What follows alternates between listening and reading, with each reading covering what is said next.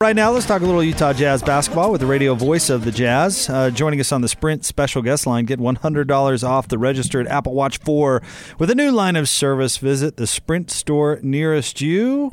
Joining us now, David Locke. What's up, David? Not much. How are you? Good. I hear you're joining us from the sunny Florida. It is rainy and gross and humid and awful in Orlando, Florida. I have not been to Orlando, Florida in the summer since WNBA days, and I know why. It all still makes sense.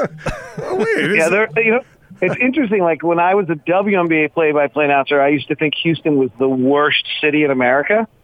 And now that I'm an NBA play-by-play announcer and I go to Houston in January and December and it's 60 degrees, I think it's one of the neatest cities in America. Well, Orlando's not very good either time of the year, but that's all right. You don't enjoy the entertainment options there in Orlando? It's not why I'm here, so I'm not taking them in. But I will say that when I got off the plane, I literally thought I was going to puke. Like the heat was so oppressive that when I got off the plane, I had a stomach ache and thought I was going to puke. Didn't that area used to be like a swamp or something, or is that Gainesville? I don't know. It's all the same. All a swamp. Yeah. I don't know, but one of the more interesting things I ever did was I drove from, I wonder where it was exactly, maybe New Orleans to Atlanta, probably. So this was on my baseball trip in 1990. And you drive through, and there's literally the freeway is going over alligators and crocodiles. It's crazy. Well, David, the first chance we've had to talk to you since the schedule came out. What, I guess, initially jumped out at you? The first thing that jumped out to me was that I just think the league's done an incredible job. They've just gotten so much better at how they do this and what they are. In fact, I played this. I actually inserted this in my podcast today, but on Full 48, Howard Beck had the guys who made the schedule on, and they shared something I thought was really interesting. That so if you think about it, there's 30 times 29 combinations for back-to-backs. And then they have every single back-to-back now coded either red, yellow, or green. And so red is anything with more than one time zone, and they eliminate that. And then yellow, now they are ones with difficult travel. So one of which so Portland to Denver is now a red, as is LA to Denver, and they shared a few others that they're just too, those are too long. And so they also chart how long it takes you from the arena to the airport as part of the equation on every single one of them. So they've really done a pretty remarkable job of the level of detail they're getting to on this schedule. I thought ours seemed really fair. I didn't see anything that looked dreadfully awful. We have two back-to-backs that are west to east, which are far worse than the others. But otherwise, and those are both early. So I thought the schedule looked really pretty fair. No awesome road trip, no terrible road trip, which we had the opposite last year. We had the single greatest road trip of all time last year ever to be matched. If I remember correctly, it was a DC to New York to Atlanta to it was incredible. And then we had another, it was Milwaukee, Detroit, Cleveland, and something else. So, it was, I don't know. I just thought it was fair. And I thought we got a break. We got the Clippers twice early. Maybe Paul George doesn't play, and we have the Warriors 4 times before Klay Thompson will be back. David, I wanted to ask you how long you think it'll take the Jazz to feel comfortable with one another. We've talked with you about that before, but I heard you talking to some of the other guys, I think yesterday or the day before, where you I think you were talking about the Nuggets. And you were talking about how overrated a certain term is as it pertains to collectiveness and all that. I can't remember what term it was. So I don't believe in continuity. Continuity, that's it. Explain that to our listeners, will you? So I don't believe in continuity because the same team that leaves is not the same team that comes back. I believe in continuity if we never stop the season. But when you leave in March or May, or April, you leave now for 5 or 6 months. Your contract flips over. You have people talking to you the entire time, and you come back to that first day of training camp, be it OTAs in September or training camp in late September, with a different expectation on that season, thinking you're a different person than you were when you left. I mean, the best example of this at all is Rodney Hood returning the year after Gordon Hayward left. Like, he was not the same guy at all. He had different expectations. He was a free agent. He wanted more. He was grumpy. He was just a totally different person. He was completely out of his norm. Now, I look at Denver, and Malik Beasley played an awful lot last year and was really good. Shot 44% from three and did a lot of good things because Gary Harris was hurt. Well, Gary Harris is really, really good. And if he comes back, he's going to play 32 minutes a night. And I'll promise you, Malik Beasley is not okay with 16 minutes a night. Guys have been talking to him in the offseason how good he is, and he's heard all of it. And so there's I think if you actually follow it, we started slowly last year. Boston was a mess last year with their continuity. There were about 2 or 3 other teams last year who had this great level of continuity, and it doesn't work. I don't believe in it. And the other thing is, no differently than a lot of circumstances I think you see in real life, and probably, I hate to say it, but marriage is maybe the best example of this. And that is that your spouse can do something that's just not a big deal, but when she's done it for the 23rd time, or he's done it it bothers you. And it's not that you don't like that person. It's not that it just bugs you. Again? So, if we use an example for us, when Donovan Mitchell drove the lane and Derek Favors' guy cut him off again because he wasn't guarding Derek Favors for three, he's not mad at Derek Favors. He doesn't not like Derek Favors. But, boy, he's tired of running into Derek Favors' guy on a drive again. And I think that's where sometimes this idea of continuity is actually not a positive. You're so aware of everyone's negatives. You're so aware of what their drawbacks are. And you aren't comfortable going back into the same role you had the year before. So I don't buy continuity. And by the way, the numbers back it up. And so this whole idea of a team that has some newcomers coming in, being against the 8 ball a little bit, that's overrated as well because everyone's having to put things back together. Yeah, I think so. And I also think these guys are good. Right? So, are Russell Westbrook and James Harden going to have to figure it out? Sure. But, what does that really mean? Figure it out. They're both, world-class scorers. What are they going to have to figure out? They're going to be all right. Is Russell Westbrook going to have to figure out how to play in the rhythm of the game a little differently without bringing it up every single time? Sure. But, he's probably pretty open to it. And it's not that, it's not rocket science. Is Bojan Bogdanovic going to have to learn a little something different, and Joe Ingles have to learn how to play off him? And sure, and they're going to have to learn Rudy's picks? Sure. So should they get better maybe as the year goes on? Yeah, but they're not going to be, broken to start. And I think you might see it late in games when guys aren't quite sure what to do. But over a course of 48 minutes, I don't think it's that big a deal. David Locke is with us on the Big Show, 97.5 and 1280 The Zone. David, maybe this is an easy question, maybe it's not, but I want to ask you this question because you literally get to watch the Jazz play every team in the league. If you could only go to one game here at Vivint Smart Home Arena next year to watch the Jazz play, who would you want their opponent to be? That's a really interesting question. One team. I only get to watch one team. So I put out my list of 10, and I included Atlanta, which everybody was surprised by. But Atlanta's really I love Trae Young and Kevin Huerter and all them. Oh, they're fun. But that wouldn't be my one team. But I mean, it's high on my list, frankly, as a team to watch. Maybe Milwaukee just to see Giannis. I think he's that good. He only comes once a year. I think most guys have seen LeBron by now. And this version of LeBron's not as great as the first one.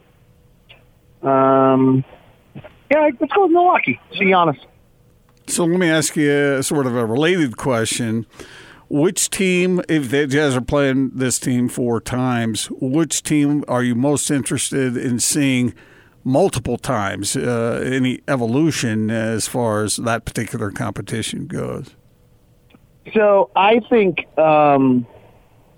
so the 2 teams that in the Western Conference I really don't have a grasp on are the Lakers and the Rockets. And only because I'm not sure what they're going to be defensively.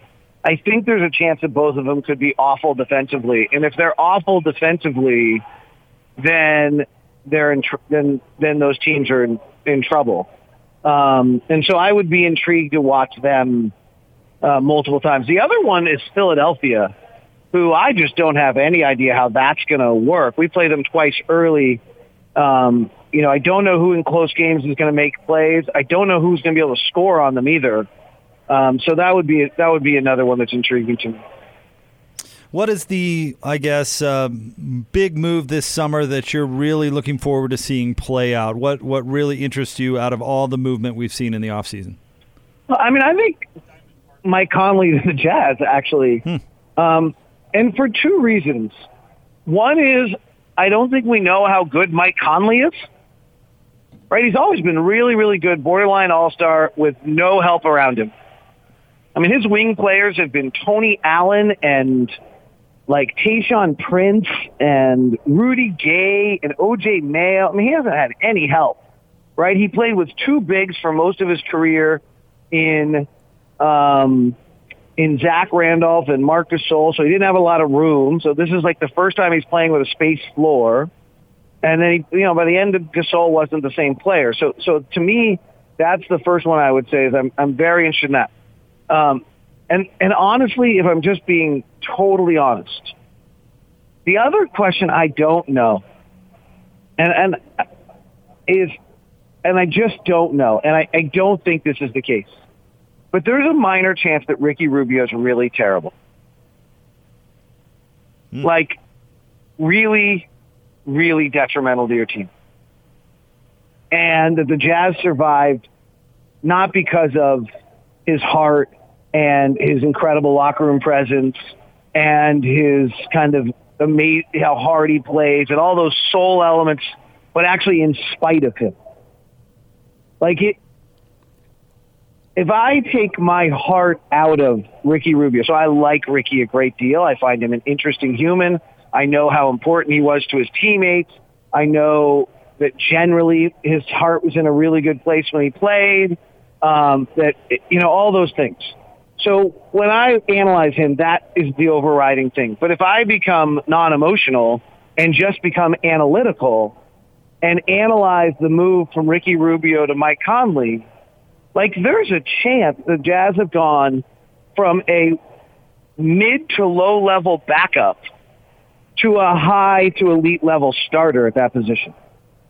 That's a really interesting comment, David. That's fascinating to think about. If I'm being hypercritical, and I'm being hypercritical about Ricky Rubio, I don't think he's ever proven he should be a starting point guard in the NBA. I want to sneak one more question in real quick. Austin's going to get mad at me, David, but I'm really curious to know how you feel about this in a competitive context. How important is positivity? Because you've been around teams that have been probably really positive and teams that maybe have been a little on the negative side, or at least elements have been that way. And when I think of Mike Conley, I think of positivity. How big of an effect does that have on a team that is going to have some undulations, no matter how high the expectations are for it? Well, this is where, if we're coming off a Ricky Rubio conversation where you have to give Ricky Rubio great value, right? His teammates love to come to work with him every day.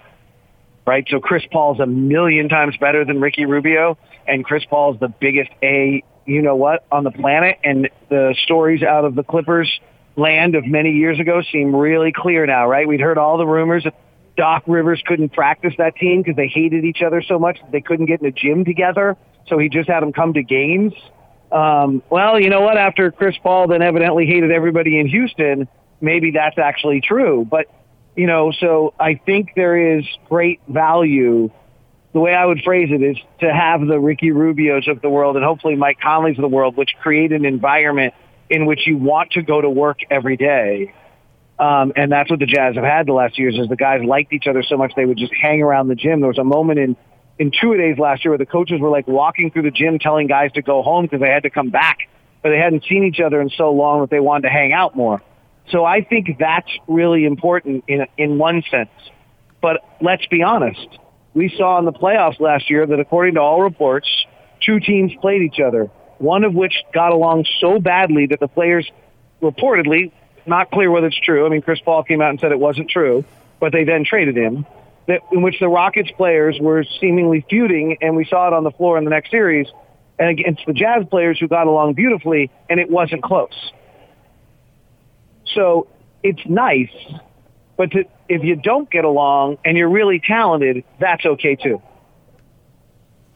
David, as long as you're in Orlando, I think you should go to the beach a little bit, or maybe go get a stone crab or something. But Orlando's not a coastal city. That's true. Jake. You'd have to go to Tampa Bay or something, I guess, which right. wouldn't be that far. So but you're still in Florida. Going to the beach is going to be really hard. I'm just trying to say you're working. I know why you're there, and I know what you're doing. But if you're in Florida, shouldn't you try to enjoy it a little bit? No, I should take the first possible flight out on Friday morning so I can get home to ride in Friday afternoon in Park City. Fair enough. By the way, it's been beautiful weather-wise here. Just saying. I had on Monday, I'm a one for superlatives, but I had what I think is my most favorite. It was kind of a cool contemplative, and poor Tony and Austin can attest to this because they got me on the backside of it. I had what I think was the most enjoyable mountain bike ride I've ever had on Monday. It was so beautiful, so clear. The temperatures were great. Nobody was out. I have a tendency to be a little superlative, but that to me was maybe the best 23 miles on my mountain bike of pure, utter bliss. And if I'm not mistaken, was it not your birthday as well? It was. So I thought the funniest part, though, Gordon's known me long enough that hopefully he'll laugh about this. So, Gordon, I'm literally sitting. I don't know why I think this is so funny. I don't know if it's going to come across. So I was literally climbed up to 2,000 feet up and got to this little peak on Pinecone that before the top where it's really gorgeous, looking over the whole valley. And I'm sitting there being completely contemplative about life and being 49 years old. God, that's terrible. And all the great things in my life, and I'm thinking about the friendships I have and people that are in my life that intellectually stimulate me and just the great things I have in my life. And then I realized, and I'm doing this while sitting by myself, having invited nobody to come on this ride with me, having not spoken to another person for 3 hours.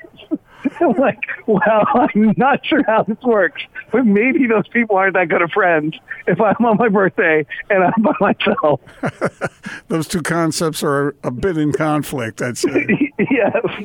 But I think you know me well enough to know that I have always been a little bit of a loner at heart when it all comes to it. Yeah, but the fact that you can stop and appreciate that kind of beauty is pretty important, I'd say. So good on you. No, it's great. We live in a wonderful, wonderful place. If you're having a bad day, just realize you could be in Orlando in August. Well, happy birthday, buddy. Thanks as always for coming on. Thanks, David. Talk to you soon. David Locke.